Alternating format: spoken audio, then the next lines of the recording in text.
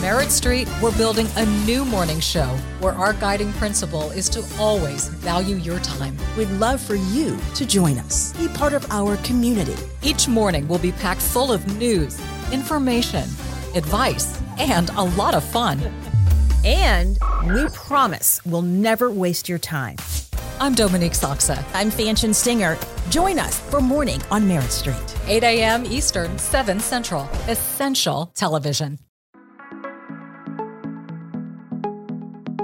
Happy Wednesday, Secret Squad. I'm Robin McGraw, and this is I've Got a Secret. This is episode 4 of The Secret to Turning Your Dreams into a Reality series, where I dive into the minds of the world's most successful and inspiring people. If you're tuning in for the first time, I encourage you to start at the beginning. For all you returning listeners, you will not be disappointed with today's episode. I'm here with Cindy Eckert, a self-made entrepreneur who sold her company for $1 billion. You heard that correctly, $1 billion. Her product, Addyi, is the first ever FDA-approved drug to address women's low sex drives. What's even more impressive is that this massive venture is not her only venture. Cindy is an advocate for women, founding a startup accelerator called the Pinkubator, which focuses on supporting companies founded by women. Talk about inspiring. Cindy, thank you so much for coming in to share your story. Thank you for having me, Robin. What a pleasure. Oh, thank you. This is a great series because I've been following. Thank you so much for saying Yes. that, because I have had such wonderful guests, and I have looked so forward for you being here today. Oh, thank you. You've got so much to share to the secret squad of listeners out there and for all of us here in the room. And we have really been excited for you to get here. And for all the listeners, I want you to know Cindy is the sweetest and kindest, most beautiful woman. And we clicked the minute you walked in. Don't you agree? Absolutely. And I think, is it the South? It's Is it got to be a little bit of those Southern roots, for sure. I think it is, and many more reasons. But Cindy created a revolutionary product that changed the way that we approach women's sexual health. So let me just right now give you one big applause and a big, huge thank you. Oh, thank you. Well, there were 26 for men. I thought it was about time that we had one of our own. Well, bless Can you you. imagine that number difference? I did not know that. Yeah, I mean, just looking at that, you know something's wrong with that math. So let's just get started right now, and Sure. I'm just going to let you talk. Oh, yeah, I mean, sure. that was a great fact that you just shared with us. Tell us some more. Yeah. I have a lot of questions, but I'm going to let you just start talking. So I'll tell you, I'm a serial entrepreneur.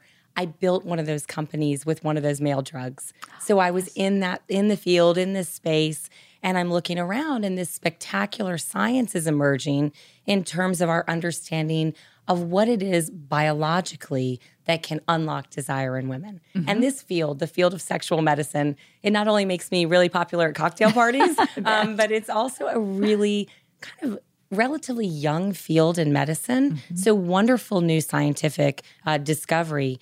And I'm looking at this science, and yet every big company is really running away. Mm-hmm. And I thought, okay, well, it's not on the basis of science. It's not on the basis of the prevalence, because as many women suffer from issues in the bedroom as men do, it's really on the basis of our societal narrative, right? When something goes wrong for a man in the bedroom, we say, oh, biology. Yes. How do we fix it? Mm-hmm. When something goes wrong for women, we say, oh, psychology. Mm-hmm. And we pat her on the shoulder and we tell her, take a bubble bath. And the reality is we're actually short selling both. You know, there are psychological factors that walk into the bedroom with us, but for men and women alike, biology walks in too. And that's why I became such a crusader in this area. Oh, I love this. I love that you are speaking about this and have taken that path to helping women, because you're such an advocate for women, founding this startup accelerator called the Pinkubator. The Pinkubator. Which focuses on supporting companies founded by women. That's another reason we get along so well, because I walked into this space and it is so much like the Pinkubator space. Yes. And I thought, there's enough bros in hoodies drinking craft beer in the startup world. Why can't we have a beautiful space for women, rosé on tap? Yes. And really, how do I help other women? I've walked a mile in their stilettos, trying to get funding, trying to have people see the market opportunity for an idea that uniquely affects women, even if the board table across from me was all in blue and gray suits and maybe couldn't relate. And so we look for these spectacular women truly disrupting, not only having a disruptive first for the market, the kind of things I want to see in this world, but they also often are disruptive in our notion of who it is that has the next billion-dollar idea. Okay, so Cindy, tell me, when you created Addie, Yes. you were really thinking of women. How long did it take you to actually create Oh my the gosh. product? It's such a crazy story. So the science was there. A German company had innovated this science, and yet it was sitting on a shelf. Nobody was doing anything with it. And here I was running this company with one of the male drugs. I'm at all these meetings and I'm thinking, why is this happening? And I literally had a team get on a plane and go to Germany and say, we would like this science. And this is a remarkable piece of this story. They gave it to us. Really? They didn't sell it to us. They gave it to us. And I will tell you, I think they did sort of like, okay, good luck. Because if you look at the industry, even the biggest companies, despite the fact that this affects at the low end of ranges in all the studies, 10% of women, almost 40% of women at some point report something kind of going wrong in the bedroom. That it was extraordinary. So I end up coming back and I told my board, I was running this successful company in men. I said, hey, we're going to take this on for women. And they really looked at me and said, are you crazy? None of the biggest companies have been able to do this. And I went to an investor and I said, I want to go get this. He said, I will write you the entire check. Go get it. Wow. And I went there. I ended up getting the science. I came back. I sold off my profitable business in men. I went back to zero to take this on. But it was so important to me. And I'll tell you why. When I was sitting there and this wonderful science was emerging, and what it was brain scan imaging. So if you think about medicine, one of the most exciting advances in the last decade or two has been brain scan imaging. Yes. So take a woman who says, you know what? Once I had desire for sex, it's changed. I love my partner, and this is really bothering me. I want to do something about it. That's her profile. Put her in a PET scan. Yes. Put a woman with the normal ebb and flow of desire, but she's happy. Put them both, expose them to erotic stimuli. Their brains light up totally differently. And I thought, we're looking at a black and white scientific answer, but we're doing nothing about it. And that was really the impetus. But I spent a year still running this male company, just talking to women. As soon as I saw that science, I knew this German company was walking away. I did something so very basic, and that was I listened to women. I sat down with women struggling with this. I understood what that looked like. And after a year of listening to them, I thought, well, if I'm going to listen to them, everyone's going to listen to them. And that's when I sold off the business and took it on.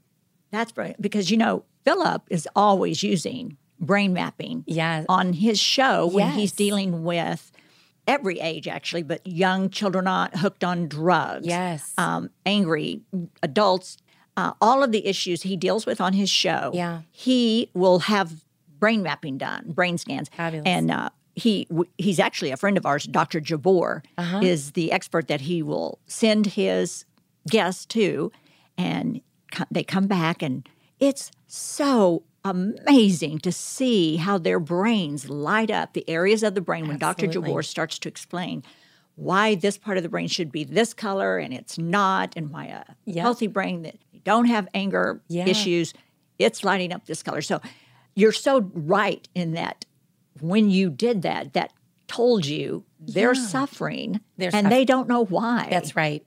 And I will tell you, I'll tell you a story. I went, and it was such an important inflection point for me. It was a woman who had been in our trials. She knew she was on the product. She was in what's called open label trials. Once they break the blind and they let people stay on therapy. And she'd written me and said, I want to meet with you and tell you about my experience. And she was close by. I went to a coffee shop. I was traveling. I'm always on the road. And she walked in the door, and we didn't know each other. I knew no idea what she looked like. I knew it was this woman walking toward me. I could see her from a mile away. Type A, totally in charge, totally prototypical of women who have this issue, by the way. And she sits down. She talks about 2 beautiful boys that she's raised. She runs her own business, and she adores her husband, who she's been with for a long time. And I think by all appearances, everything is perfect. And she said to me, I have succeeded in every aspect of my life other than this. And her marriage is falling apart over this issue. She's never interested. She's very attracted, but she just never thinks about it. And I said, can I show you something? And she said, sure. And I popped open my MacBook and I started showing her these brain scans. And I'm geeking out and I'm telling her this and that. And I turn and she's just crying. And I thought, this is why I'm doing this. It's validation. She doesn't understand that this is something outside of her control. She can't meditate it away. She can't take a bubble bath and solve it. And yet that's what we're telling her to do. And that's there's such an injustice in that. I totally agree. I've always said that about menopause and hormones. Yes. You cannot wish your way or bubble bath your way through It's so true. your low hormone issue. That's you just right. can't do it. You can't. I'm thinking of that when you said that to her. You were saving her life. It's so pervasive in women's health, this sort of notion that became so obvious to me that like biology in men, psychology in women, and it shows up in data. So, if you went to the ER tomorrow and you followed a man, you presented with exactly the same symptoms, you'd wait longer. If you literally said verbatim, and it's really because we think, well, you're just freaking out. And we've got to be very careful about that. I don't think it comes from a bad place. I think it's well-meaning. I think we can even say to our girlfriends sometimes, like, it's just a phase. This too will pass. But what we should say is, you deserve to talk to somebody about that. I totally agree. And don't you think, or do you think, that women's sexual health and well-being is a taboo topic almost, where a man's sexual health and well-being is just talked about all everywhere. The time. They just champion talking about it, and that it's healthy and it's okay. And I'm not saying it shouldn't be. Right. But I'm just saying that women should have the same privilege of everyone wanting to talk about it as well and educating women. Equal consideration. Exactly. Equal consideration. I totally agree. Think about it. For the last 20 years, you can't turn on the TV, turn on the radio, whatever it may be, and not have been talking about men's sexual health in some way. Exactly. And it's really, it's so indicative of how much we value that in men and we don't consider it in women. Right. And, we enter the bedroom for pleasure and satisfaction as well. It's not just reproduction. And my radical thought is, you can't have a female sexual revolution and stop at reproduction. Right. And I think part of the reason it becomes so politicized and everything else is because we've never really owned the conversation truthfully through pleasure. That's right. And the collective when women own it through pleasure, all of that sort of goes out the window.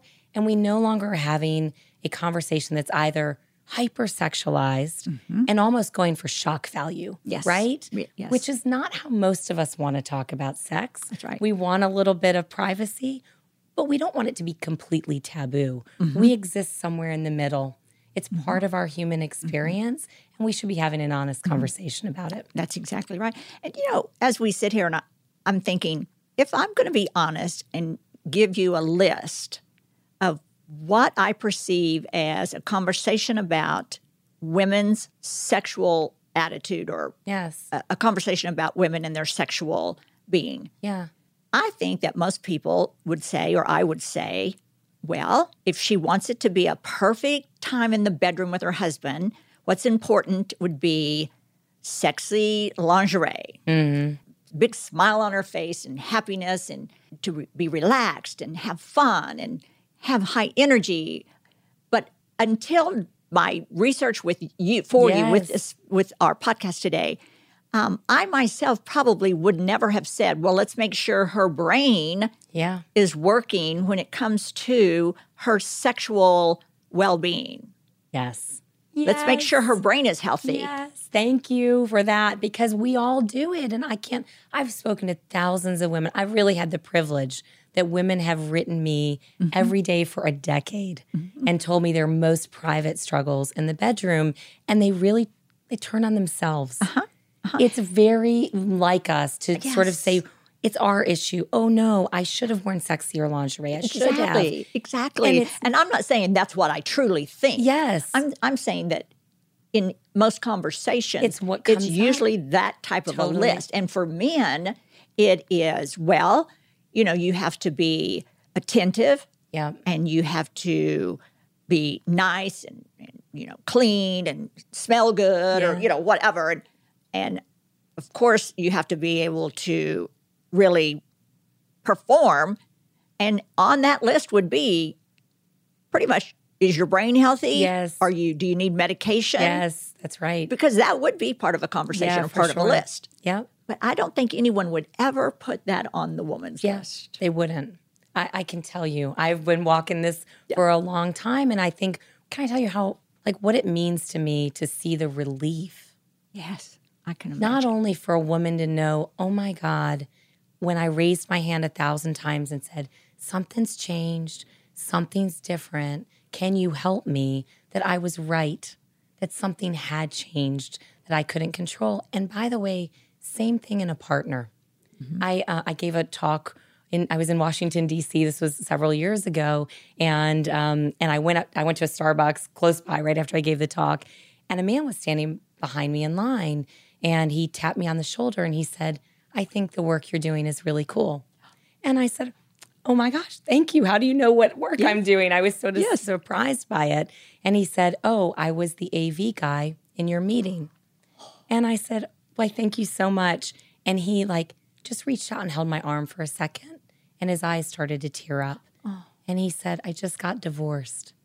I said, I'm so sorry to hear that. And he said, yeah, but I think this might have been it.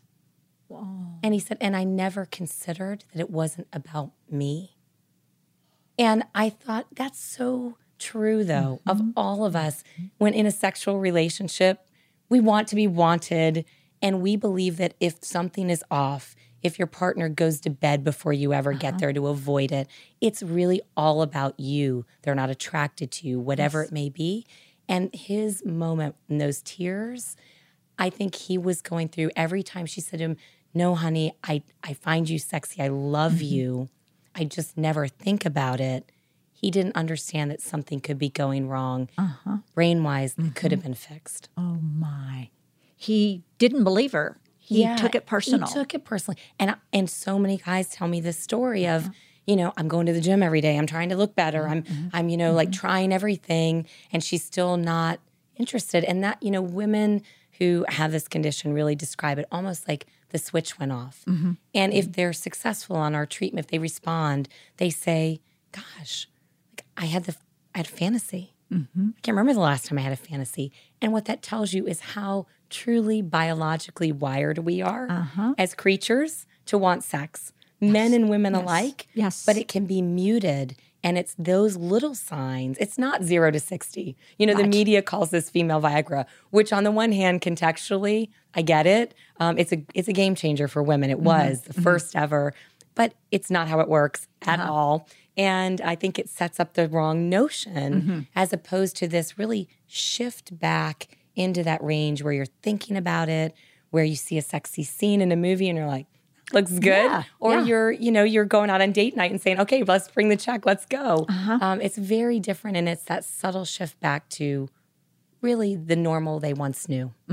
I did read that you're not thrilled with it being called the female Viagra. And I'm glad that you just explained that. And I completely understand because it's so much more than that. Completely. And when you just now told us that story about the gentleman and tearing up and him realizing, wow, that sounds so familiar. That's probably the reason. I'm so glad you told that because I feel like it's another message to all the women listening today to this podcast that do yourself the favor Yeah. of realizing I owe it to myself and to my partner Yes. to go see my doctor, Yeah. to do some research Yeah. and find out why I'm not feeling like I used to. Right. I could not imagine living my entire life Yeah. not finding out the reason Yep.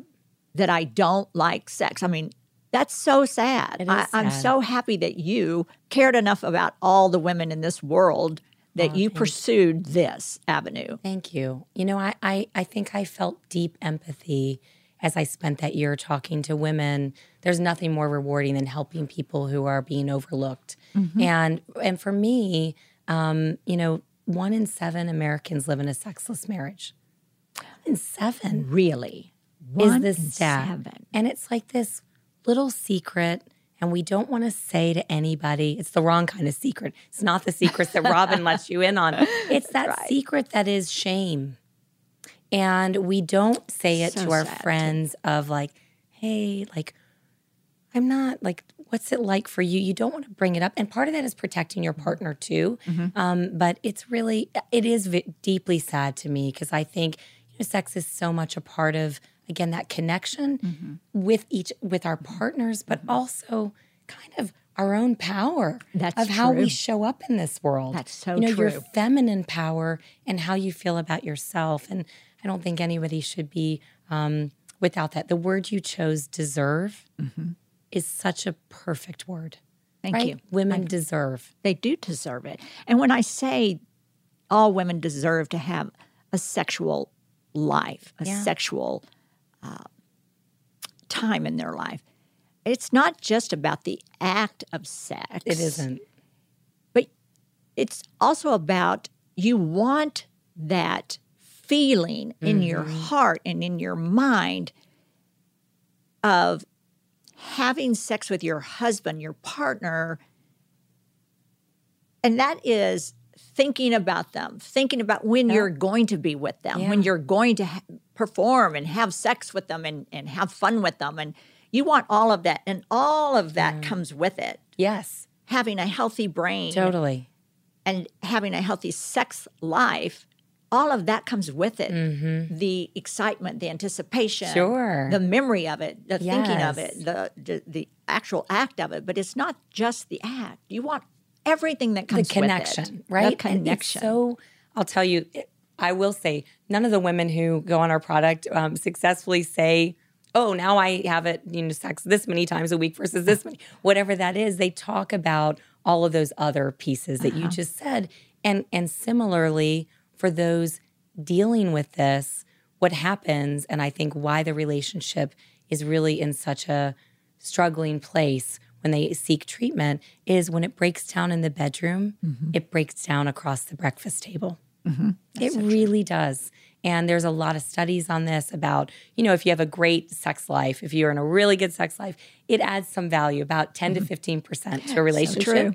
If you have a terrible sex life, it takes away almost 70% of the value in the relationship. So when it's bad, it really has an impact. That's true. You're right. Bad sex life is it's like an elephant in the room. It's the it's time. honestly start the clock before the relationship falls apart. That's right. I can remember when Philip and I were, we'd probably been married 10 years because I can think back about the timing. We only had our first son at the time and he was very young. So we'd been married about 10 years and we had gone to we'd traveled with another couple of couples actually to a tennis tournament.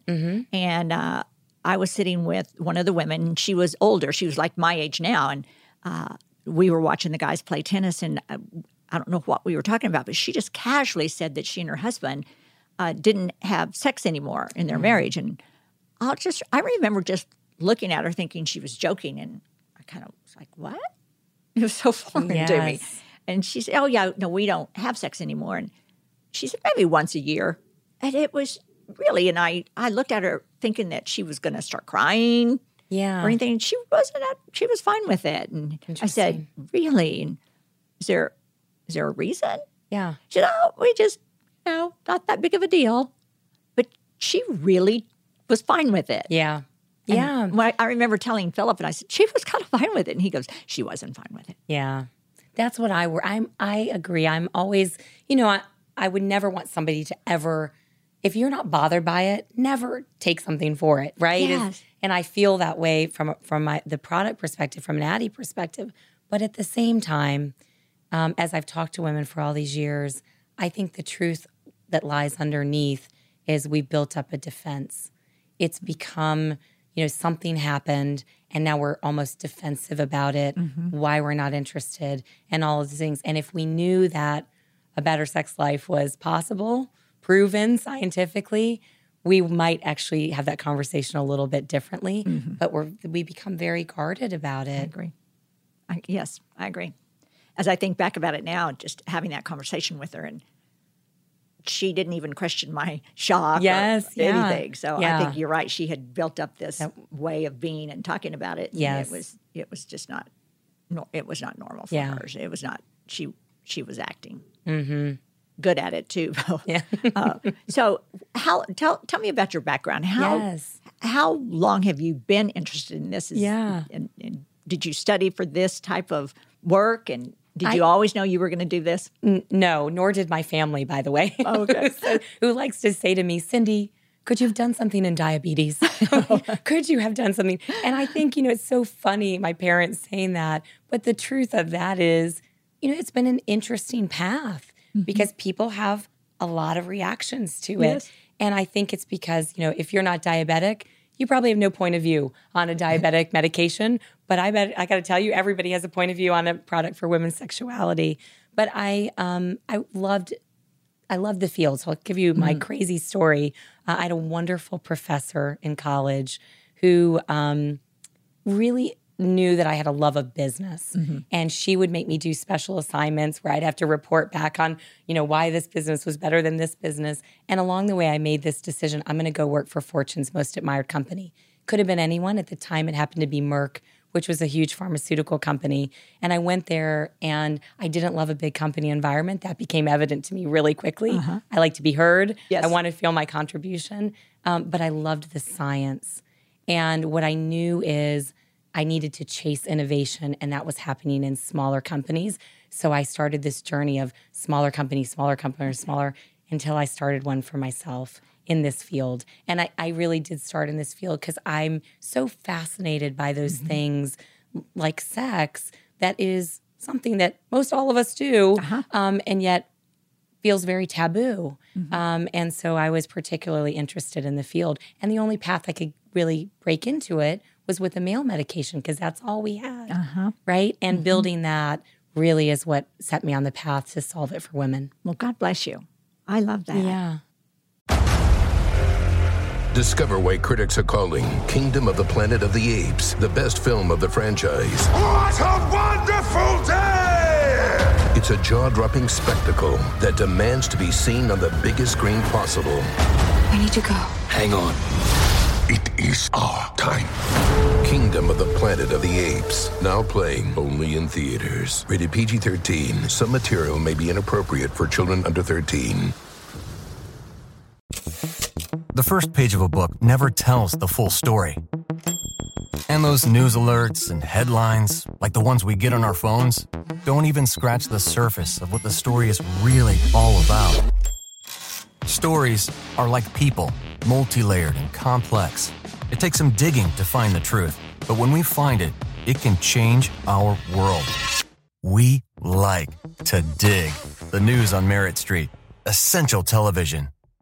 We've all seen the headlines in the news of how someone lost their life in an act of cold-blooded murder. And while it's sad and grabs your attention, most people go on with their day without giving it another thought. But have you ever stopped to think about the life of the person at the center of the news story? They were more than just a headline or a statistic. They were someone's loved one or friend. I'm Mike Morford, and my podcast, The Murder in My Family, dives into some of those stories to help listeners get to know the person who was lost and how their death affected those closest to them. Listen to The Murder in My Family everywhere you listen to podcasts. There are well over 100 episodes to binge on now.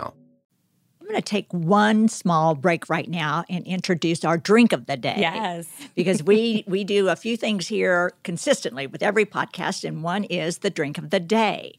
And this one we're calling the Pink Lady. Oh, I love it. In honor of you. That's great. This has 4 ounces of Prosecco, 1/2 ounce of strawberry syrup, and 4 to 5 muddled raspberries. Yum. You use a sliced strawberry to rim the glass and dip in sugar. We use this pretty pink sugar today. So muddle the raspberries with the strawberry syrup in a shaker. Transfer it to the glass and top with Prosecco. Rose is going to bring that out for us. And all of you listeners can go to I've Got a Secret with RobinMcGraw.com and see this drink, see what it looks like, and have the recipe there. Make it for yourself. You're going to love it. So let's get back to you.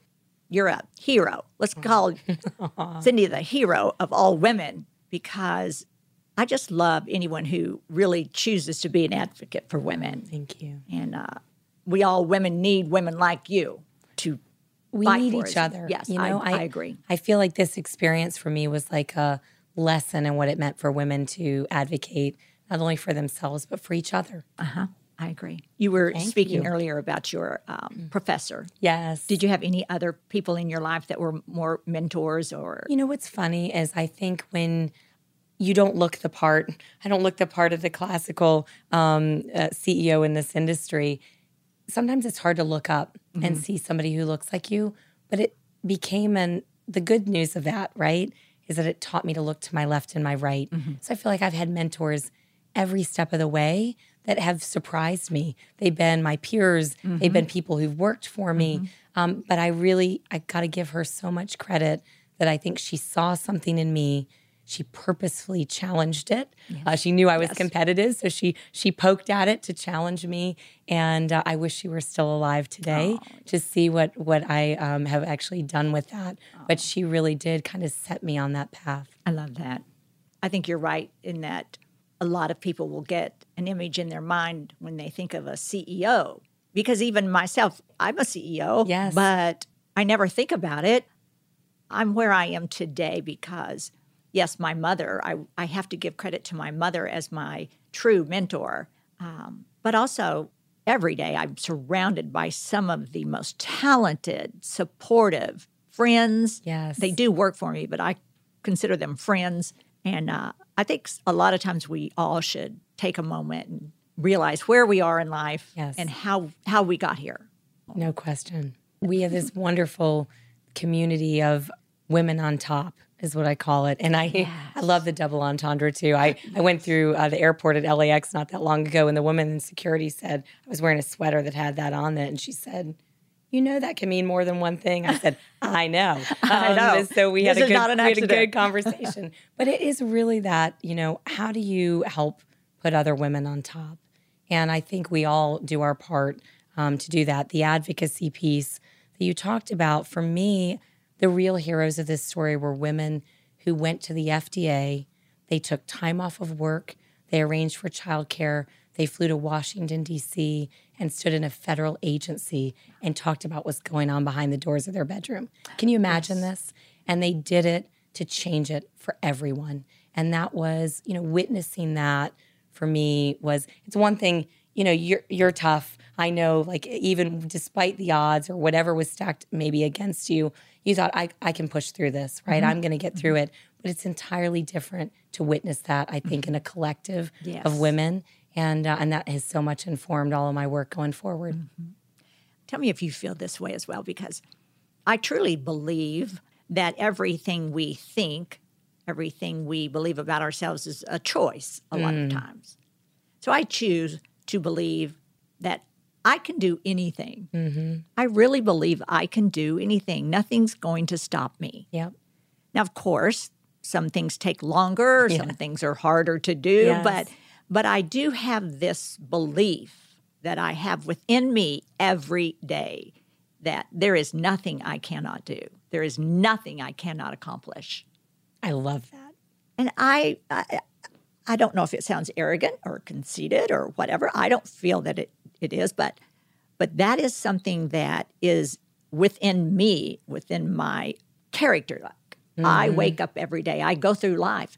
And it's not that I say it to myself, but I live that. Yes.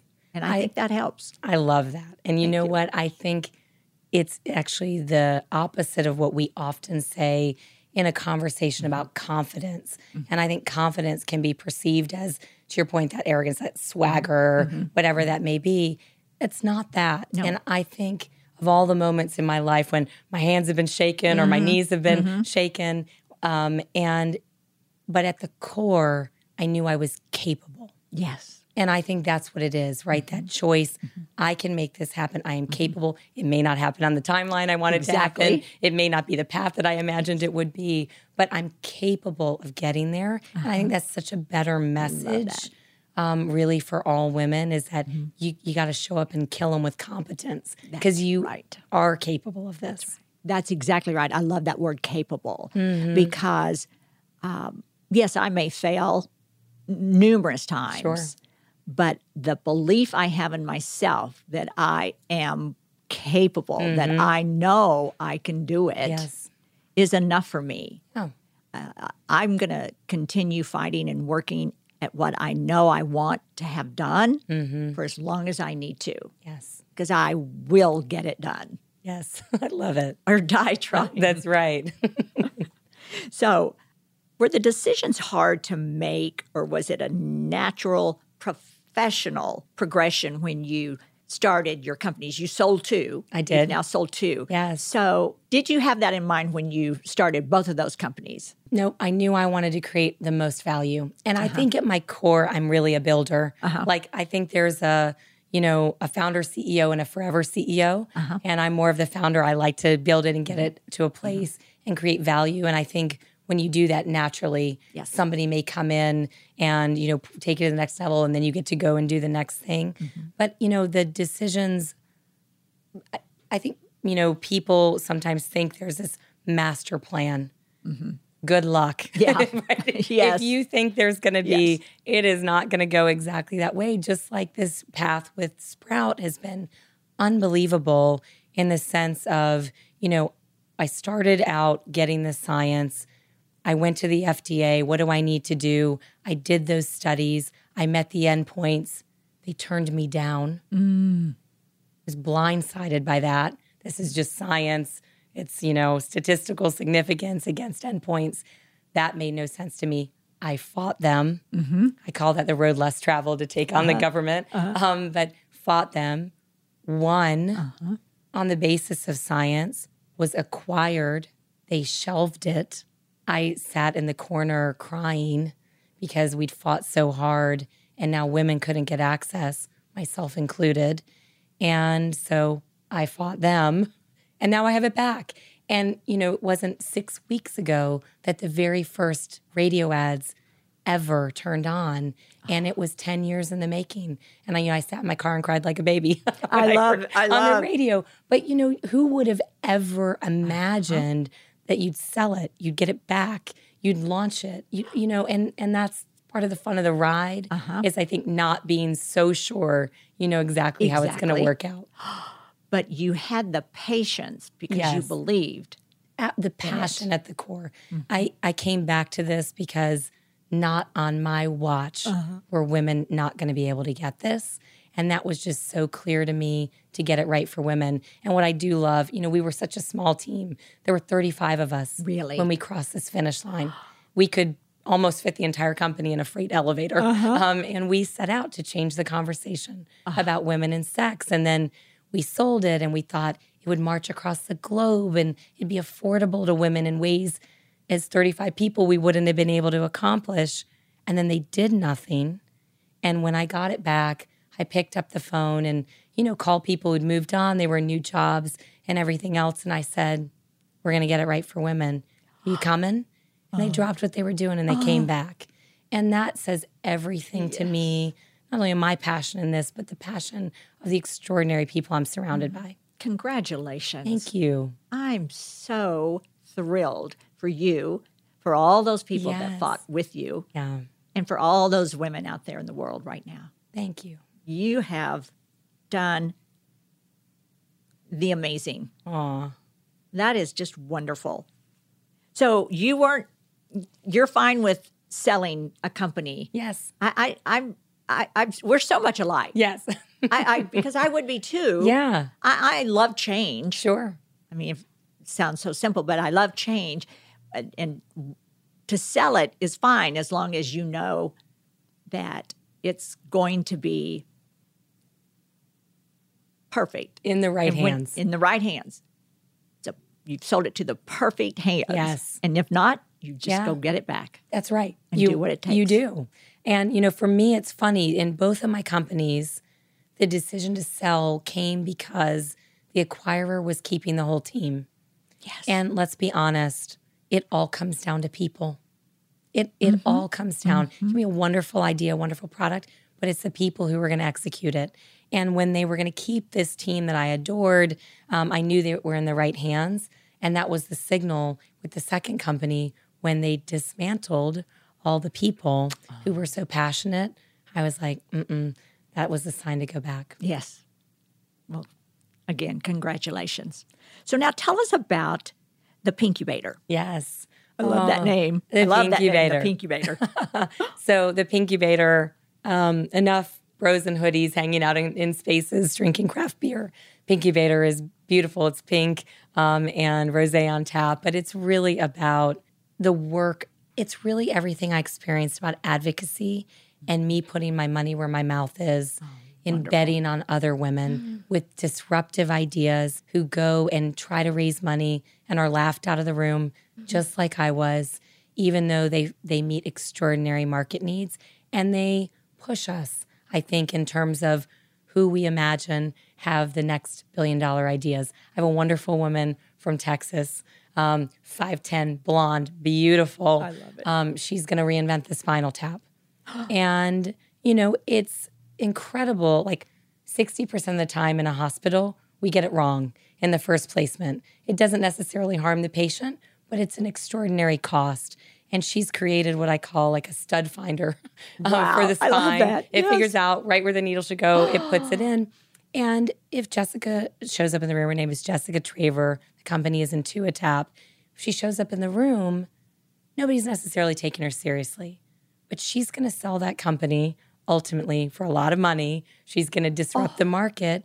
And the next time the 5'10" blonde from Texas walks in the room, everybody's going to be like, where's my wallet? Right? And that's as much of what we're doing in the Pinkubator as bringing these remarkable technologies for women, by women to market. You're a one-woman Shark Tank. Have you ever been told that? Yeah. That's what I'm thinking. I love it. That's great. Wow. It's great because I think there is a different maybe conversation woman to woman, and especially like the cultural climate right now.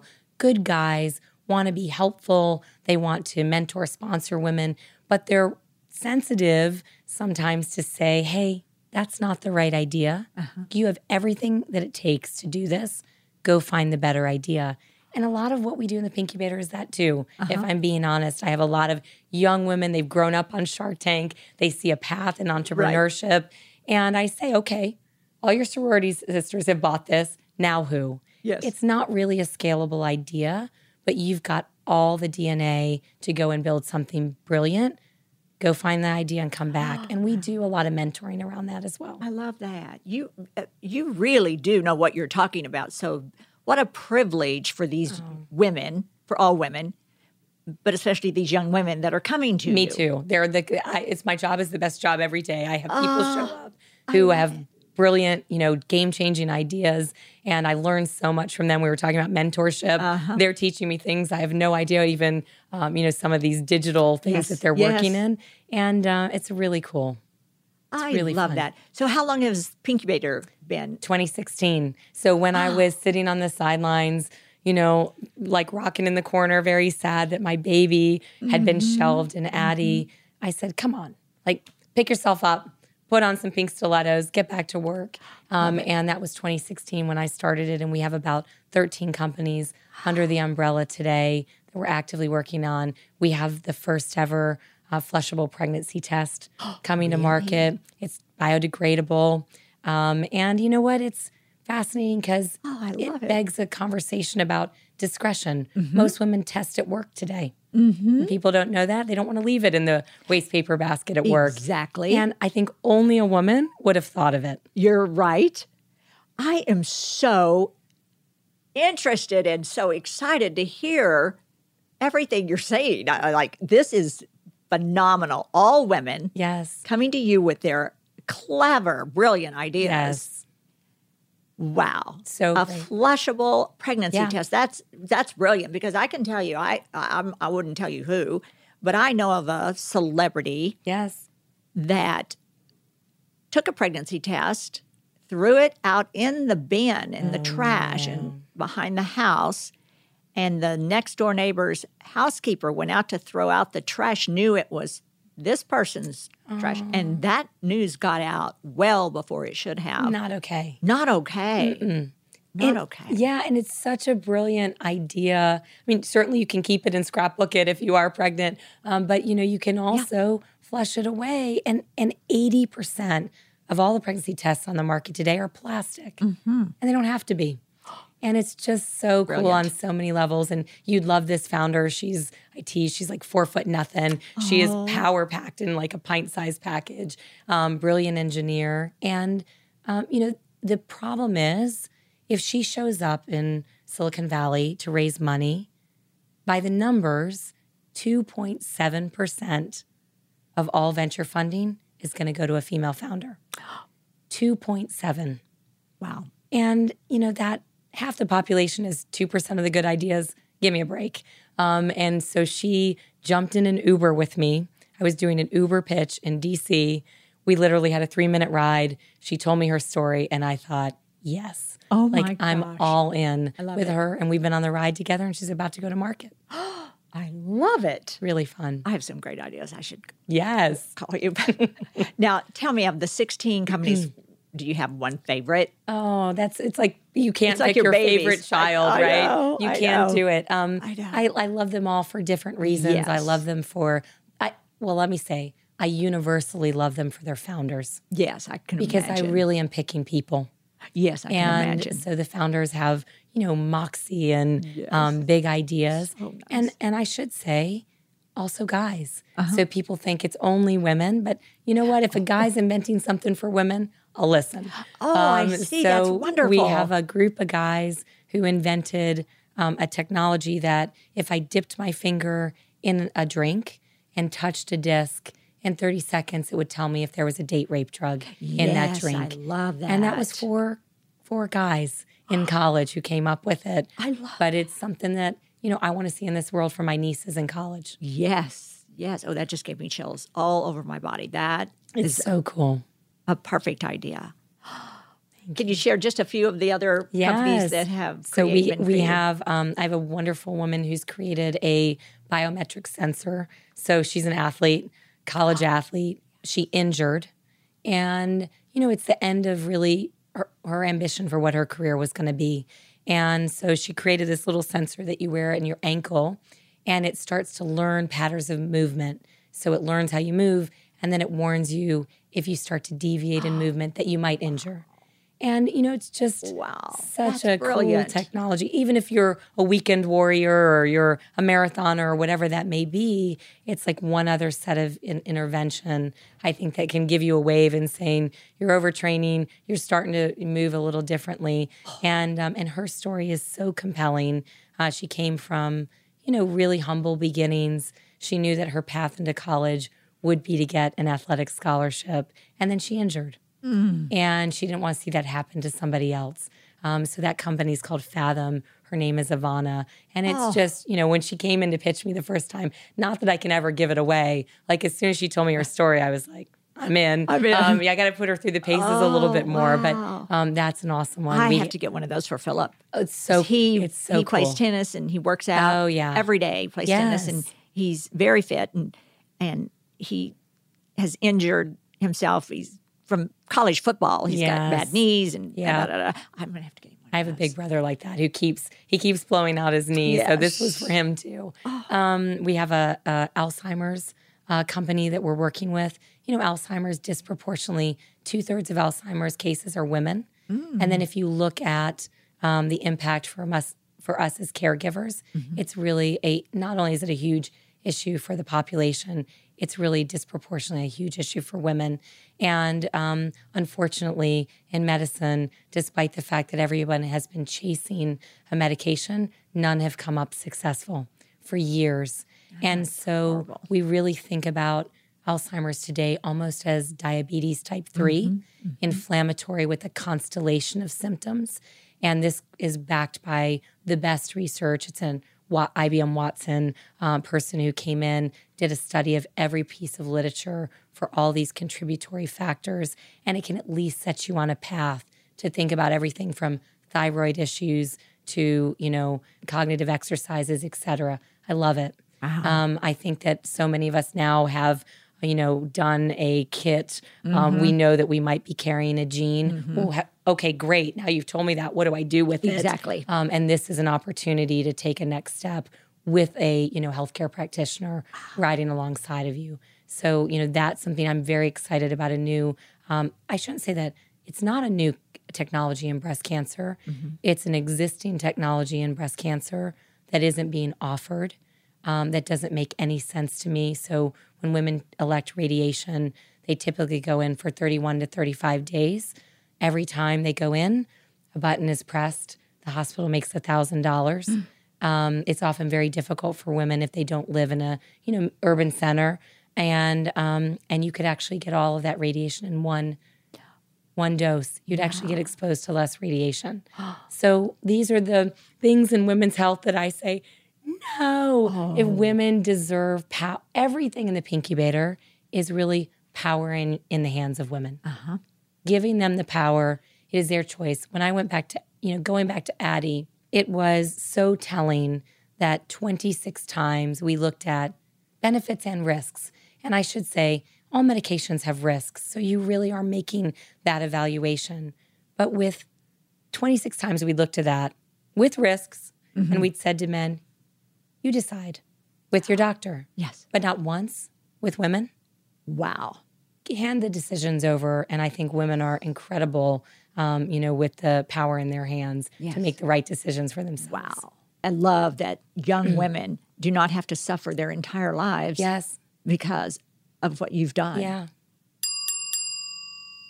We do something else for this podcast. Yes. And we're going to do that now. We play a game. Oh, I love it.